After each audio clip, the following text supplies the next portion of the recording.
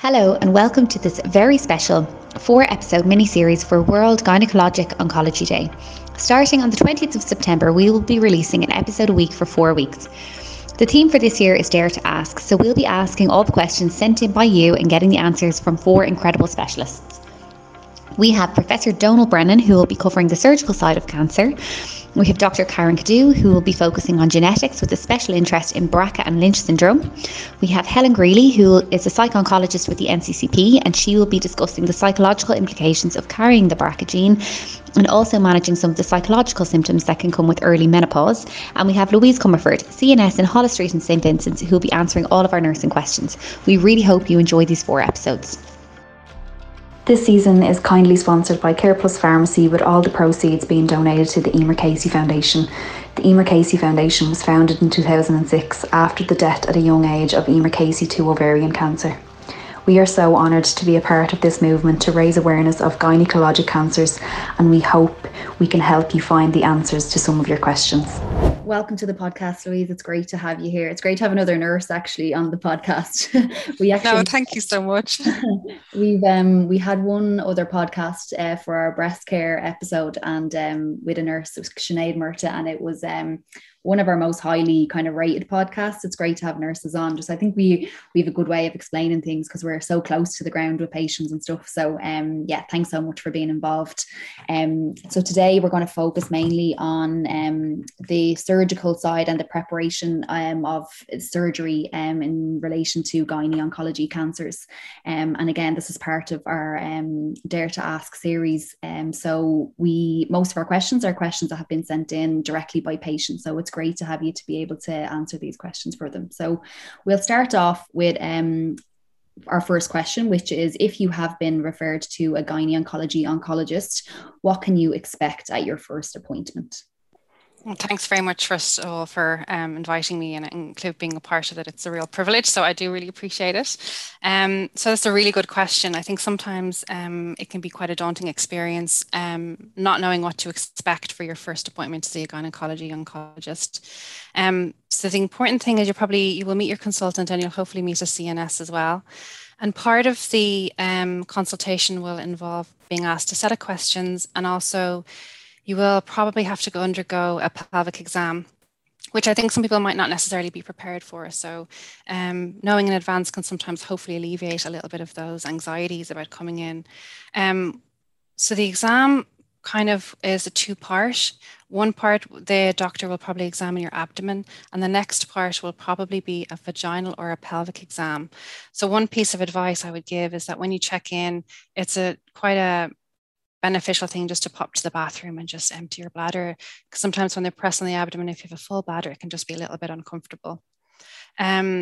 Usually what happens is that there is an area where you can undress. Usually you just need to undress from the waist down, and you'll always have a nurse, or sometimes you can have a chaperone present for support if you need it. What will happen is you'll lay on an examination table, and you will be covered up with a drape just to preserve your dignity as well. And the doctor will come in and they will just discuss with you exactly what they're going to do every step of the way, which is really important. And at any time you want to ask a question or you want to find out what's happening next, it's really important that you just sort of ask the doctor so you can get a bit of clarity if you have any concerns. So what the doctor will probably do first is just have a little feel of your abdomen or your tummy, where they will just have a press around, any feel for any lumps or bumps that may be there. And sometimes they also have a feel just around the groin as well, which is quite normal. The next part of the exam, they will have to do an internal exam. So that's where the doctor will actually have a look into the vagina. So that can be 2 parts as well. So what you'll be asked to do is just to bend your knees and to bring your feet as close to your bottom as is comfortable for you. And then you just gently fold your knees apart. And the doctor will then insert a speculum. So if you've ever been for a cervical check or a cervical smear test, it's quite similar to that. The important thing really with using a speculum is that the doctor can visualize or have a look at your cervix directly and have a look around at the vaginal walls as well. So that can be a really valuable assessment as part of your consultation with your doctor. If they need to take a swab at that time, they will, and they will let you know before that happens. And another part of the exam, which some women can find a little bit more embarrassing or a little bit more uncomfortable, is a It's called a bimanual abdominal or vaginal exam. What that means is that the doctor will press on your abdomen. They'll also have to insert a couple of fingers in just to have a feel of your cervix. But they can also feel your ovaries and they can feel your uterus. But be reassured that the doctors do this with the utmost care and sensitivity, and it's a really helpful way to assess what your symptoms are. This is usually really quick. It doesn't take too long. At any point, if you have any questions, you just say. If any point you want to stop, you just say. And once the exam is over, you will have time just to get dressed, and then you will have a sit down with the doctor and they will talk through with you any findings or any things of concern. And it's also a good opportunity then for you to ask any questions relating to the exam that the doctor has just done. Thank you so much, Louise. And I think it would be just so reassuring for people coming in for an appointment like that, meeting somebody like you and just having it explained so clearly. So honestly, thank you. I think that'll take a lot of the fear away from people as well, and knowing that it is normal to have these exams done, because I can imagine it is quite daunting. So thank you so much for explaining that as clearly as you have. So what questions might you be asked during that appointment? So usually when you come in, the doctor usually has an idea of what you've been referred for. They will have had a referral from a GP, perhaps, or a referral from another doctor from another hospital. So we'll have, an idea of exactly what your presenting symptom is. However, the doctor will want to pick that open a little bit more and just get some more information, not just about the symptom that you came in with, but also just generally about your overall health and well-being. Some people call it a comprehensive health history, is another way of it's being described. So initially, they'll probably ask you what made you go to the doctor in the first place? What symptom lent you to go to the GP to get checked out in the first place? Depending on what you talk about, whether it was bleeding or whether it was pain or whether it was bloating, the doctor will unpick that a little bit more to get some more information. They'll also then just get a little background about the rest of your medical history. So do you have any other medical conditions at the moment? So things like, do you have high blood pressure? Do you have high cholesterol? Are you diabetic? Just to get an idea of what your medical history is. They'll also probably ask questions about a surgical history. So have you ever had an operation before, even if that has happened as a child or even as an adult? It's kind of important as well if you've ever had surgery to your abdomen or your tummy. That's something important, especially if your complaint is in and around that area. They'll also ask questions about your gynecology history. So things like, when was your last period? Have you been through the menopause yet? Have you ever had any children, or have you had any pregnancies before? If you have had children, have you had a vaginal delivery or have you had a C-section? They'll also ask questions like, are you a smoker? Have you smoked? Have you ever smoked? When did you stop smoking? Do you drink any alcohol? Again, really routine questions. We even do this as a nursing admission when you're clerking a patient into a ward. So real common questions to ask. They'll also ask questions about what your social situation is. So are you working? Are you caring for anybody with special needs? Are you living with people who depend on you? And this is just to get an idea about that if you need any treatment or surgery, how can we support you in the days after your surgery? So do you need a medical social worker involved when you're an inpatient? Do you need respite or convalescence? So the more details we can get around you and your life, we can hopefully prepare and plan treatment to think about all those things and not just the surgery that you need. So it gives us a good idea of how we can prepare properly for your treatment. Thanks a million for that, Louise. And moving on from that, we know that some women who have a gynecology cancer may need surgery. Can you tell us a little bit how somebody could prepare for this type of surgery? So we'll do things on our side as well, just for you to be aware of. So we'll do things like go through a consent form with you, organize any additional tests that you might need before surgery, take some bloods. And for some people, they may need to see an anaesthetist beforehand, or it's called a preoperative assessment. That's just to make sure that we can give the right care for you and just make sure that you are safe enough to go through a general anesthetic, for example. But most of the treating hospitals will also give you information about things like whether you need to fast or not before surgery, how long we predict that you will stay in hospital. That's commonly called a predicted length of stay, to enable you to prepare for your surgery too. Because knowing things like how long they expect you to stay is going to enable you to prepare in advance as well. But what you can do is what I say is just be really organized. So things like knowing how you can get to the hospital and how you can get home is really, really important.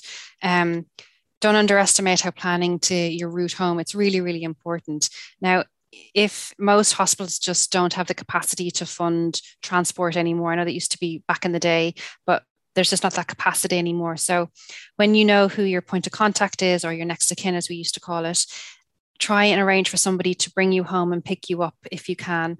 And if you don't need anyone to bring you home, you can make sure you have the funds to get a taxi or get public transport, things like that. Some really good advice I've had from patients is who know they're going to go in for a procedure and stay in for a few days is that they've pre-ordered their food. They've had the shop delivered before they are coming home. Some people have even said they've done batch cooking, so they've had their dinners frozen, ready to go when they're home. One less thing for them to do when they go home. From a sort of a health and wellness being, if you are a smoker, if you could cut down as best as you can. Studies have shown that even cutting down cigarette can help wound healing that little bit better, can help reduce your risk of getting lung infections and things like that afterwards. So even if you can do that, that's great. If you are someone who usually does a lot of exercise, if you are feeling well enough and you're happy that you can do walking daily before you do your operation, or kind of maintain some similar level of exercise beforehand that you are well enough to do, that's absolutely something you should continue to do before you have your surgery. I think it's also simple things like washing your hair the night before. It's one less thing to do post-operatively, having to worry about washing your hair. And those things just make that time afterwards a little bit easier, I find. Yeah, absolutely. I think it's those little tips and tricks are so important, aren't they? Because sometimes in the haze of a diagnosis, you can kind of forget about all the little things that can make such a huge difference. Thanks a million for that. And I suppose just kind of linked into that, what will they need to bring with them going into the hospital? So there's a few things that are important. Really, your medications. If you're on any regular medications, it's really important that you bring them with you, or even have a list of your regular medications. You would have been asked before if you're on what medications you are on, and some things may need to be stopped beforehand, like an aspirin, for example, because that can lead to bleeding. This will all be gone through with you with your doctors, and they need to this beforehand, who may ask that you stop these things, but it'll all be relevant to you. Bringing in the contact details of your next of kin, just in case we need to call somebody or update your family after your procedure. It's really important to have those details. I think the best thing is sort of less is more approach of what you're bringing into hospital with you. Unfortunately, you might not have a lot of storage space. You're only going to stay for a few days, hopefully. If you stay longer, just only bring the things that you need. Some patients have said to me that, you know what, night dresses are better than pajamas, because if I have a catheter, the pajama bottoms just aren't going to work. If you're a light sleeper, bring a sleeping mask with you, or earbuds, those things to help your night get a little bit more comfortable.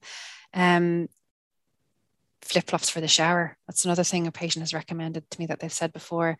Really important to bring non-slip shoes. What's really important after your surgery is mobilization, and we will get you up out of bed. We will get you walking. So you need to bring a pair of shoes that you can comfortably walk around in the ward, and we don't want to slip, trip, or a fall, definitely post-procedure. Most people bring valuable things such as a phone or a tablet. If you're going to bring those things, that's absolutely fine, but just label everything.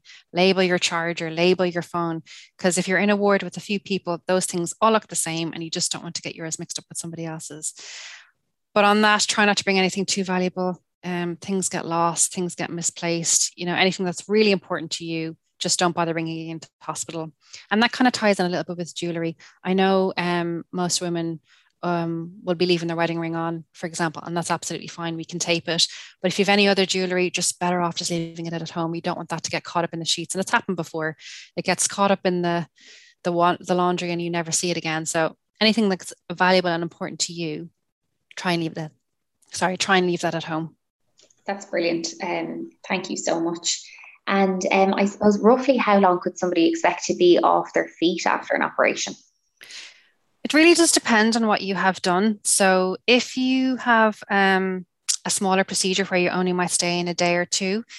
So say, for example, a cone biopsy where they just take a little small cone of your cervix, for example, for a cervical cancer. You should be up and about in the next day or two, but you might feel quite tired and quite fatigued. If you're having a bigger surgery, like a cytoreduction for ovarian cancer, you could be staying in for up to 10 days or even longer. You might need a lot more time to recover afterwards for when you get back home and get back to your baseline. And also that doesn't take into account of some people, if they have to have chemotherapy or radiotherapy afterwards, you might need a significantly more time off work. And I think the important thing is to really listen to your body. And if you're really feeling tired and you're feeling fatigued and you're feeling that you're not ready to go back to work, that's absolutely okay. If you need more time, that also is absolutely okay. I think for some people, if you are working, for example, if you look at citizensinformation.ie, there's really lots of great information there about things like sick pay and if you're entitled to sick pay and things with work. That's really, really important. So I think it's take as long as you need. I think really listen to your body. But for most people, as soon as they're 4 to 6 weeks after a surgery, you should start to feel like yourself. And it's really important that you're moving and exercising that's like it's tolerable for you and get up and moving again. So usually kind of in and around that time frame, but it's also dependent on how you feel. Thanks a million, Louise. And a lot of women have asked, are there any long-term side effects associated with surgery that they should expect? I think that's a really, really good question. And I think it's with gynecology, oncology, it really depends on, I suppose, your diagnosis and what type of treatment that you have. But I think the ones that stand out for me really would be things like lymphedema. So we know the lymphatic system has a lot of responsibilities, and one of it is fighting infection. And if it gets disturbed or affected because the lymph nodes have been removed or because of radiotherapy, one of the longer effects of that is lymphedema, which can present itself as sort of swelling in the lower limbs and in the ankles and sometimes in the groin and the genitalia as well. And that can sometimes happen weeks, months, or even sometimes years after you've had treatment. And that can be, a really difficult thing to face sometimes. And I think if that does happen, what you can do is speak to your medical oncologist and make sure that you let them know that you have these symptoms, and then they can refer you to a lymphedema specialist. If there's not one in your hospital, you can definitely link in with your GP, and they may know of some local lymphedema specialists in the community. And unfortunately, if there isn't, sometimes you can access that by going privately. So there are ways out there to get support. The important thing is to speak up and let us know if you have those symptoms. One of the other things I think, especially for women going through surgery, is if you've had your ovaries removed. Unfortunately, if you're premenopausal, you will enter menopause, and that's a lot to deal with. And trying to manage those side effects can be of itself quite a challenge. And I think, most of the side effects with the menopause would be things like the hot flashes, or vasomotor symptoms is what they're called.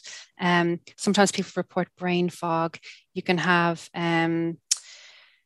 vaginal dryness. Sometimes you can get incontinence, and sometimes you can get, it can be a bit painful during intercourse. And I think if these symptoms do develop, and if you can have HRT, that's a really important conversation to have with your doctor and your nurse specialist. So if you do experience those are things that you should be, that you could discuss with your nurse specialist. And you'll find routinely that those are those questions that you will be asked when you have your follow-up appointments if you are experiencing these symptoms, because the support will be there for you should you go through those. So those are the big things that sometimes people can experience in terms of long-term side effects after surgery. That's great. Thank you so much. And who will be the patient's main point of contact when they're undergoing treatment? I'd say for the majority of our patients, you will always have a clinical nurse specialist to speak with. You can always speak to your doctor as well. They'll always be able to be contacted. But most consultants will have a clinical nurse specialist working with them, and they are always more than happy to help and are always going to be a contact point for you. Most of us have an email, or most of us would have a phone number, and I would usually say, give us a call. If I don't answer, leave me a voice message. I will always call you back, but you will always have that point of contact for the years after your treatment. And if you're having radiotherapy, you probably will have a link over with the radiotherapy side as well. So you will have you'll have a few kind of people on your side. And going forward, I hope there's going to be more survivorship CNSs, like what my role is, to be another sort of advocate in your corner for those years after you complete treatment or during treatment, for those sort of surveillance after you have your cancer diagnosis. It's really great to see how prominent the survivorship has become, and it's great to see. Moving on from that, we know that intimacy is a hugely important topic post gynecological treatment. Oftentimes we know women can feel really embarrassed to speak about it and can feel a bit unsure who the right person to go to for advice. I suppose what issues may women face, and can you tell us what advice they can follow when being intimate post-treatment? This is a really good question, and I think it's a really, really important question, and I think it should be probably talked about a lot. It's really, really usual and really normal to feel concerned or worried about intimacy after a gynecology oncology diagnosis. And I think, I know from personal experience when I have patients come in that it is something that we do talk about. And there's sometimes where some patients might not want to discuss it, and at some points others are really happy to. And that's just really dependent on how you are and where you are in your stage of your treatment. Sometimes with surgery, people can experience vaginal shortening or shrinking, as they call it, or stenosis if you've had radiotherapy. Fertility can be affected. If you're going through radiotherapy, you can feel really fatigued. Going through chemotherapy, you could just feel tired and not feeling like you have much of an appetite. You're not feeling a bit nauseated. So lots of side effects from treatment can just make you feel you just don't want to engage in any intimacy. And I think it's really important to understand that that's absolutely normal and absolutely understandable.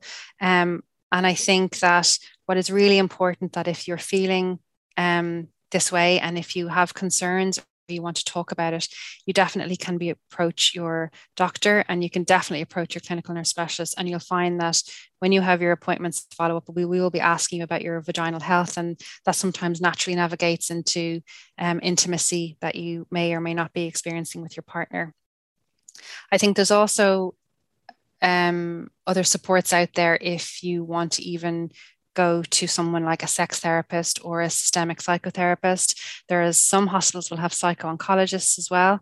And I think the important thing is that you give yourself time. Whenever you feel ready to be intimate again, that is the right time for you. And open communication with your partner as well, it is really, really important, because invariably you'll find your partner will probably have the same concerns as you will. And just by you talking together about it is just as important as acknowledging it. And I think you will find that the nurses will talk about it. And, it's really important that if you feel you need more help, that you speak to the nurses involved, and they can definitely give you support for that. And I think, and I know, we talked about the launch of thisisgo.ie, and I know that's specifically designed for women with cervical cancer, but there are some really good articles on sexual functioning and the impact of cancer on treatment on women, and surgery and sexual function, and radiotherapy and sexual function. It's a really, really excellent article. And there's a really good video as well by Ivana Mara talking about that too. So I think even if you don't have a cervical cancer diagnosis, you can still log on and get some really valuable information there. That's great, Louise, and we might actually share some of those links to our Instagram as well, and people will probably remember Ivana Mara from one of the first episode that we did, actually, and she just has a great way of explaining things, so I've no doubt that it's really good. And actually, video. I should have said as well, you have a really good podcast on fatigue. I said that's I should have said that's actually a really good podcast as well. Yeah, she did a great job as well. Yeah. So I would advocate for anyone with fatigue to listen to that as well. Brilliant. Thanks, Louise. And what websites can women reference? I know you spoke about This Is Go there, which I have. is fantastic. So I would definitely advocate for thisisgo.ie. And like I said, I know it's primarily now for cervical cancer, but it's not just about that. There's lots of topics on how to deal with the financial aspect, the practical matters, how to talk to children with about a cancer diagnosis. There's a great service directory as well for the entire country. So if you're living in outside of Dublin, that you can get access to a directory of services available to you. There's also, the Irish Cancer Society also has lots of great information. ARC is great for lots of support as well. And even over in the UK, there's the NHS website, and there's Macmillan, which I used to work in the UK, and I used to refer to Macmillan a lot. It does have a lot of really valuable information. But sticking to things like thisisgo.ie, Irish Cancer Society, Macmillan, they're really good, reliable, evidence-based websites. And especially, I'm going on about thisisgo.ie a lot, but, a lot of people contributed, a lot of allied health professionals who have a wealth of experience and knowledge, who, contributed their time and have just given some amazing articles and lots of really relevant information. So even if you don't have a cervical cancer diagnosis, even if you have a cancer diagnosis, it's a really good resource to take advantage of. That's great, Louise, and you should definitely be plugging it. Bit of self-promotion. Website, and it's great that it's Irish as well, so yeah, it's really, really good. Well done on all your work that you've contributed to it. And then I suppose, is there any counselling that's available specifically for women that have gynecological cancer? Definitely. I know that in certain hospitals, they will have access to a psycho-oncology service. And that's often something I discuss with patients, in the aftermath. As much as your physical health and well-being is important, I really believe that also so is your mental health. And sometimes people don't feel like engaging straight away, and that's absolutely fine. Sometimes it's a couple of years down the line where they now feel ready to engage. But if your treating hospital doesn't have a psycho-oncology service, I know that things like the Irish Cancer Society offer one-to-one counselling, and I think ARC do as well. I'd have to double check that, but most of those services will offer or provide you information about how to get access to counselling. And we have a directory of services on thisisgo.ie, and also the Irish Cancer Society has a directory of services, particularly around counselling, especially outside of Dublin and around the country, which is really, really important to know.